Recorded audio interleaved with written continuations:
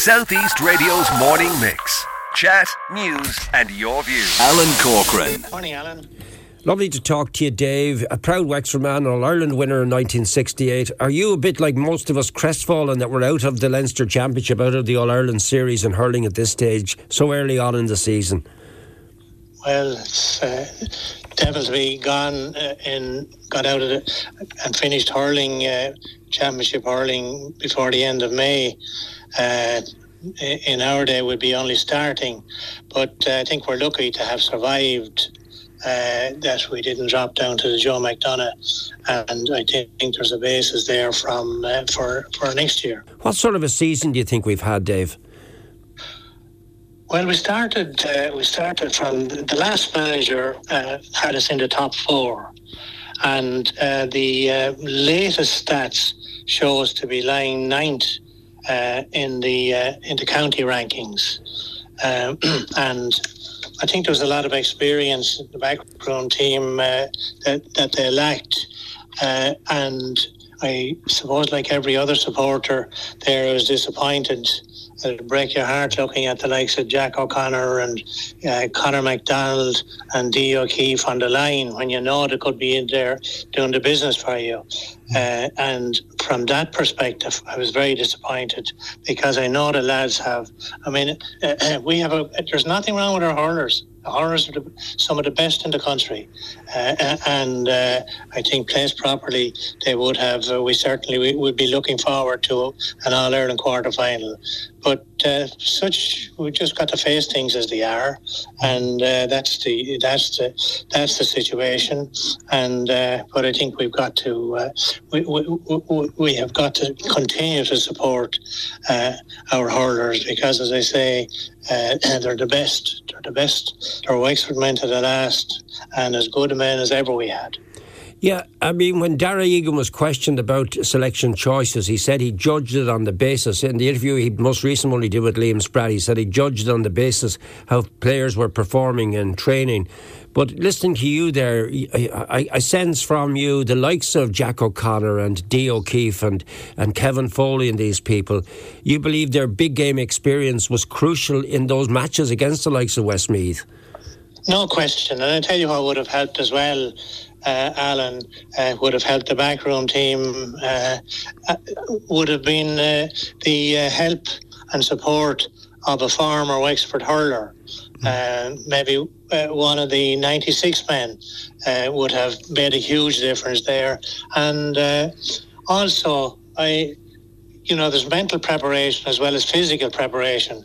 And I think a sports psychologist would have been a great help also. Proved last Sunday that they could do it when they were placed properly. And I think the quiet revolution that went on in Wexford last week, and which you helped yourself to build, and you listen to the hard questions, you ask the hard questions and you listen to the answers. And I think the general public who know their hurling will know that what was being said was correct. But you never lost your link with Wexford. In fact, you went on to become, along with the likes of Jim Bulger and other well-known Wexford names, fundamental in the supporters club. Can you I just want to gauge or give people who may not be familiar with what you've done, your involvement in Wexford GAA since the halcyon days of 68. Well, the Supporters Club in Dublin, the Wexford branch was founded in 34 years ago. And I'll just give you a rundown maybe for 10 years there of what we succeeded in doing. We succeeded in raising 50 grand a year from 2010 to 2017. So that was, we pumped into County Board. So that was 50,000 a year for 7 years. And for the last three of that 10, we pumped in 83,000 a year. But that all went to the underage, the hurling development, and to hurling 365. There's a lot of positive things happening in Wexford, and I just want to say that and put that on the record. And I think that's one of the real positives. There's a lot of people that put a lot of time and a lot of effort, and a lot of volunteers are helping now, and the clubs at this juncture are taking responsibility for the schools, and they have volunteers going into the schools and doing the coaching. And like we would have also we would have got matching funding, and we were able to add another 3 hurling coaches full-time to the staff. There's about 16 hurling coaches there now, and that is a big positive, and that and that's for the future.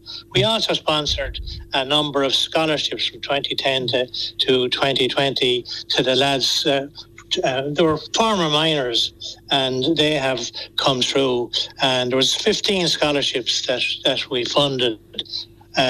And most of those lads now are on the senior hurling panel. Mm-hmm. So that would be just a brief summary of where we were at and what we did over those years. And what's the current state of play with the supporters club then?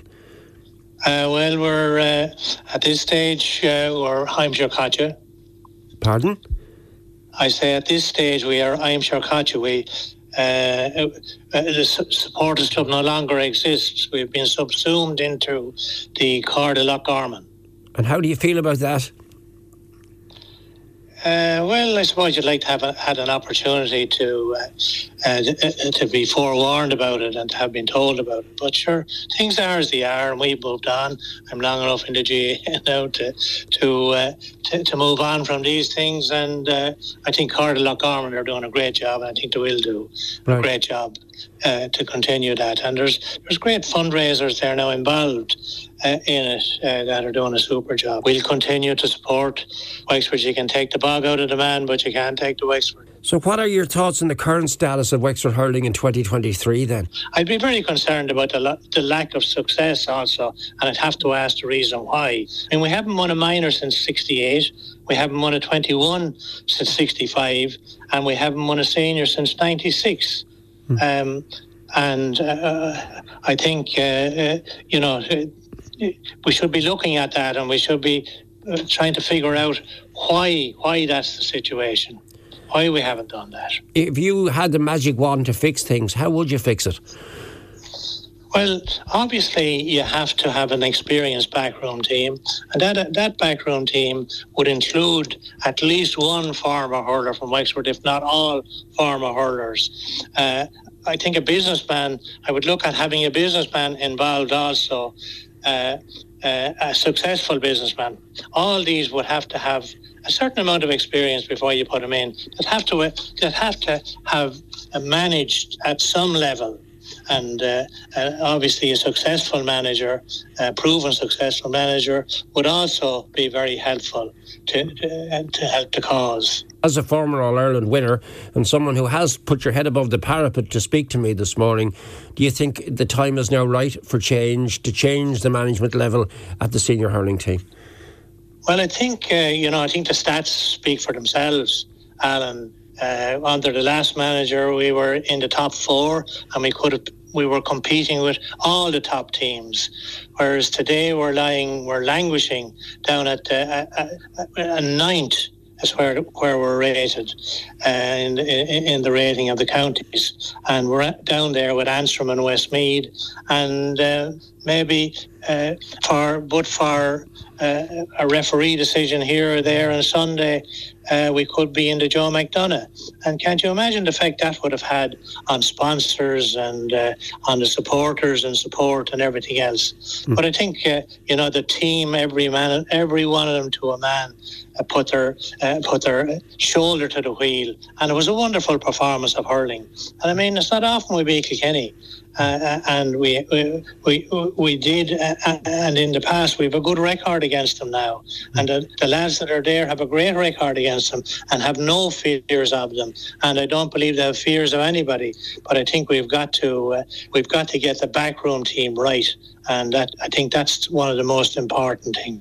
Like yourself, Alan, I have a love for Wexford hurling, for Wexford and Wexford hurling, and I just want to compliment you on the revolutionary show that you had last week, or rather the show that caused a minor revolution, and I think that revolution forced, and what has gone on, interviews that have gone on your show, have forced the backroom team to place the lads, put the right men in the field first of all, and place them in the right positions. And I know myself from history that Wexford men, when they make up their minds to do something, they're unstoppable.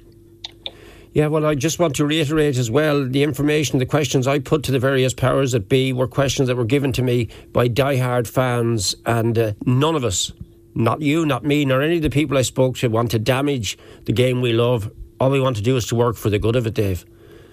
Absolutely, no question. Well, I would be calling on our leaders to up their game, put the best and most experienced managers, not just for our senior team, but for our underage teams also. Give them a chance. They deserve it. The leaders are there. They're in every club in the county. They're on the highways and the byways, but we have to go looking for them. We owe it to our players, we owe it to our supporters, and to our generous sponsors. We all have to stand up. Southeast Radio's morning mix. Chat, news, and your views.